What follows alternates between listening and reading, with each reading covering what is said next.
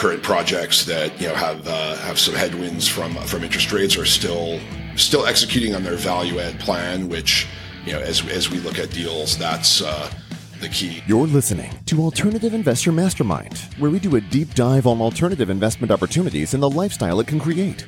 Join Jack Krupe as he presents actionable tips and tricks in doing passive real estate away from mainstream strategies. Go beyond the usual fix and flips and try less explored yet rewarding investing ventures, from multifamily properties, mobile homes to cryptocurrencies. Do not miss this opportunity to escape traditional assets and finally create wealth without Wall Street. Now your host, Jack. Hey everybody, welcome to another episode of the Alternative Investor Mastermind. Today is going to be a little different. This is more of a recap episode of my recent trip to Dallas. However, I'm going to talk about both some current investments that we are in that I was able to tour, as well as the Marina RV Park investment, which we made in Fund 2 that's going really well. And I met with that operating team, and they're working on some new acquisitions in the coming weeks. And also met and spent some time with our oil and gas partner. That's an investment I have personally, and I've had Bruce on the podcast before. So if you have interest in oil and gas, the major benefit there is it can offset active or W-2 income. So we are getting up towards the end of the year, and if you're doing tax planning, it can be a interesting way to offset some current tax burden for the year 2023. So the main reason for this trip was there was an investor event for the Marina RV Park investment, and I already did a fair amount of diligence because Fund 2 made an investment into a fund called Windless Marinas, and we got it at a unique time. The group had already bought 2 marina RV parks, and they were just finishing out the final few $100,000 of the raise. So they'd already closed on the assets. They'd already been operating them, but they had a little room left in their fund to finish raising some capital for capital expenditures and improvements. So we had the benefit of coming in at the very end, and as someone who's focused more heavily on multifamily in the last few years, really intrigued with the Marina RV Park business plan. The cap rates can be 12% or more, and there's generally a immediate current cash flow. And I know from talking to our investors, there's certainly a demand for current cash flow, which is was much more difficult to find on a heavy value add over the last few years.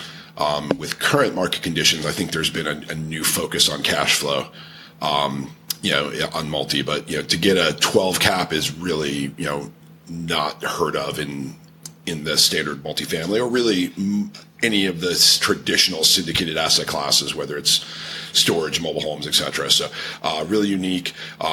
It's a mom and pop business model. It's a roll up model. So most of the sellers have owned these marinas 20, 30, 40 years.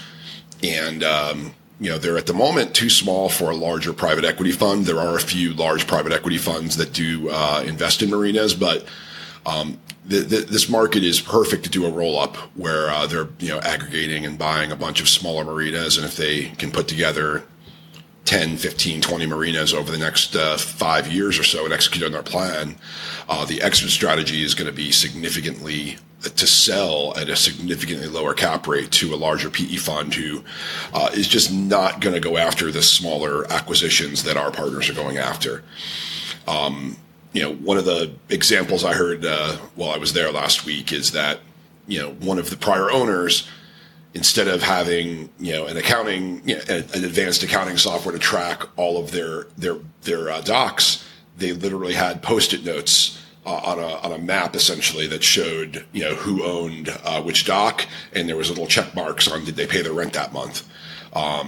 So ultimately, I think there was some type of accounting software, but they were not tracking the docs through more sophisticated property management, rent collection software. So these are the inefficiencies in the market, and it's I think a great asset class that we're excited about, and we're going to continue to invest in both through Fund 2, and we will likely have some individual opportunities as well. So we'll be continuing to put content out, and I actually recorded a live podcast with Matt Layton and Josh Conley from New Haven Marinas. So we will have that episode out in a few weeks, and we'll likely do some additional highlighting with them. Next, I was able to take a tour and get an update on one of our investments, the Tides Lakeview in Garland, Texas.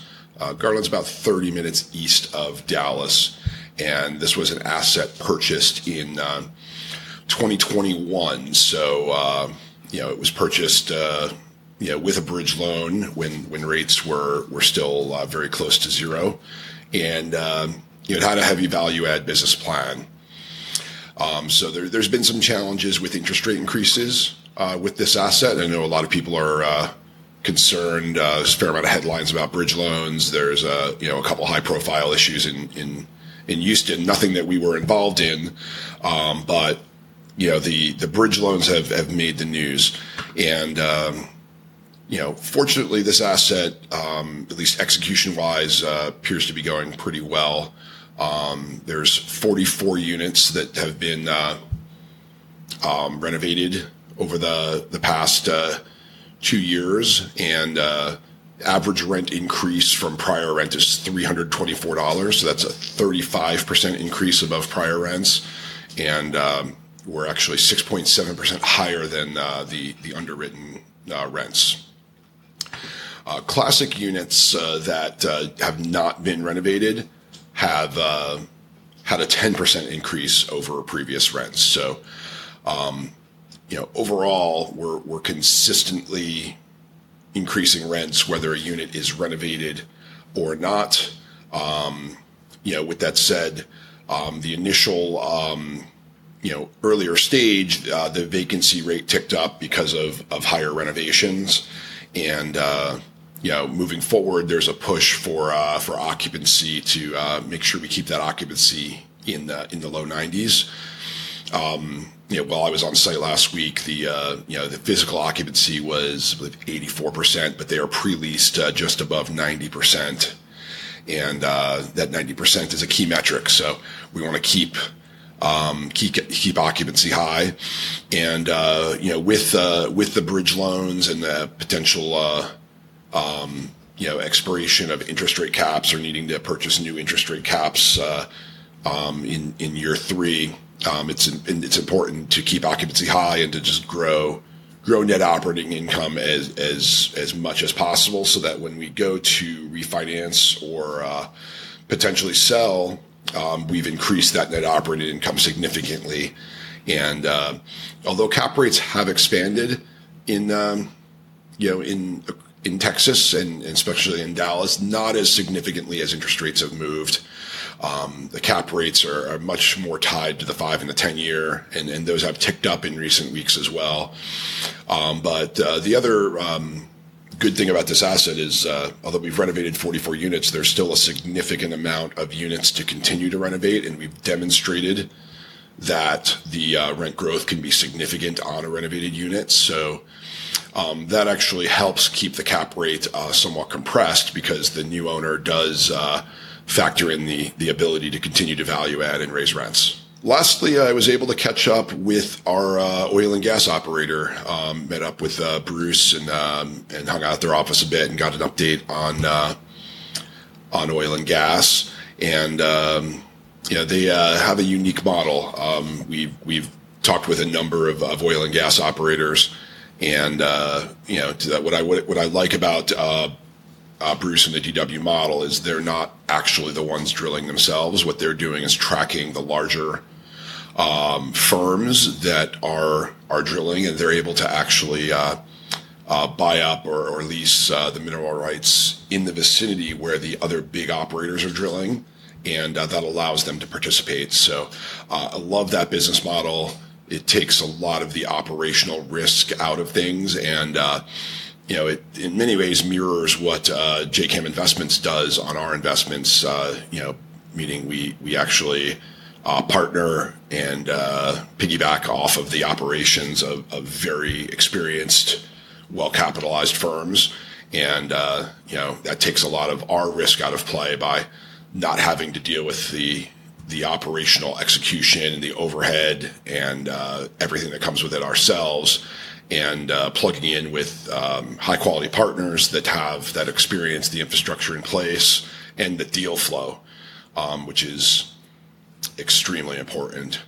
There's thousands of permits filed for potential drilling, and ultimately, there's a lot less of them that are drilled by institutional quality billion-dollar company operators that have the money to do all of the due diligence to make it almost certain that oil is going to be found, as opposed to a smaller operator who's just drilling a small well somewhere and hoping to find oil.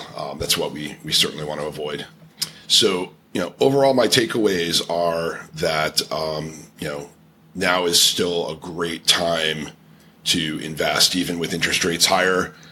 There's great opportunities. Our current projects that, have some headwinds from interest rates are still executing on their value add plan, which, as we look at deals, that's, the key. I've said over and over again, if you can execute on the value add, if you're raising rents through renovation and forcing appreciation, that business model works in any market. We are also seeing some interesting new opportunities. The latest offering that we put out, the Creekside opportunity, that's actually being bought from a REIT. And it's a private REIT that has the ability to do redemptions, and because of redemptions, they chose to sell this asset, and they are actually selling it at a discount to where it was purchased a few years ago. So we are seeing some great new opportunities. They're in some ways distressed. This was actually distressed because of the liquidity needs of the fund, not because of a problem with the property, but they were somewhat pressured into having to sell this one at not the most opportune time, and that's a benefit for us and our investors. And there's a new opportunity that's going to be coming out late this month, early September, and that one is more of a distressed opportunity. That's actually coming from a syndicate that has a bridge loan that is facing pressure to sell, because otherwise they'd have to raise additional capital to cover the interest rate increase for the coming years. So that's going to be a unit we're buying at a significant discount off of where it sold last time, and I don't know exactly what the limited partner returns will be from that deal. That we were not involved in the previous deal. It's not someone that we had worked with, but some of those investors are probably going to be lucky to break even, because it is going to be sold at a discount to its prior purchase price. So their loss is our opportunity, and for those investors who have been on the sidelines or were worried that real estate was overpriced, we are seeing some really good entry points at this stage, and we're entering with good loan to value, debt that's fixed for the duration of the project plan, whether it's 3 years or 5 years, basically prepaying and locking in interest rate caps to get a fixed rate for the term of our business plan, and it's a great overall opportunity. So lots of good things happening, and still a lot of noise there in the economy. I don't know what's exactly when interest rates move, but if a deal pencils out today with these rates, there's a lot of built-in upside if rates do decline. And frankly, if rates remain high for a longer period of time, it likely means inflation is going to continue to remain high. And I'm a firm believer that even the inflation statistics that are published are likely understated. There's a website called Shadow Stats that shows how they used to calculate inflation. And if you look at Shadow Stats, inflation, the old way they calculated it would be significantly higher. So I think some of this is, just trying to skew the numbers for good press. What we see across the board is inflation's continuing. Rents are increasing. Even in areas where the headlines say rents have stalled, we're seeing in the workforce housing, the Class B apartments that you can't build for the cost of purchase at this point. Those rents have been stable or and increasing both on the classic unit renovations and especially on the newly renovated value add units. We're still seeing significant rent growth both through forced appreciation and surpassing the pro forma rents in nearly all cases across 40 plus properties we're invested in across our series of funds. So hope some of this recap was helpful. This is active passive investing. We're on the road. I'm traveling to conferences. I'm looking at opportunities. I'm talking with sponsors, and then updating our investors on what we've uncovered. So hope this is helpful. We'll keep these coming. Have a bunch of videos and other content from my trip last week. So we'll be putting that out in the coming days or weeks. Check out our new Facebook group. We've got a Facebook group for Alternative Investor Mastermind. So please connect with us on Facebook. And we're also on YouTube, Instagram, LinkedIn, and pretty much all of the social media platforms, even Twitter X, we have an account. So please stay in touch with us. Reach out if you have questions or topics you want to discuss, and we'll see you on the next episode. That's all for this episode of Alternative Investor Mastermind. Now that you know the many alternative opportunities out there all up for the taking, you can finally become ultra connected and ultra wealthy. Get more valuable advice from the experts by subscribing to the show at AlternativeInvestorMastermind.com. Become a winner in the world of passive investing today in alternative investment strategies. Thank you for joining us. Until next time.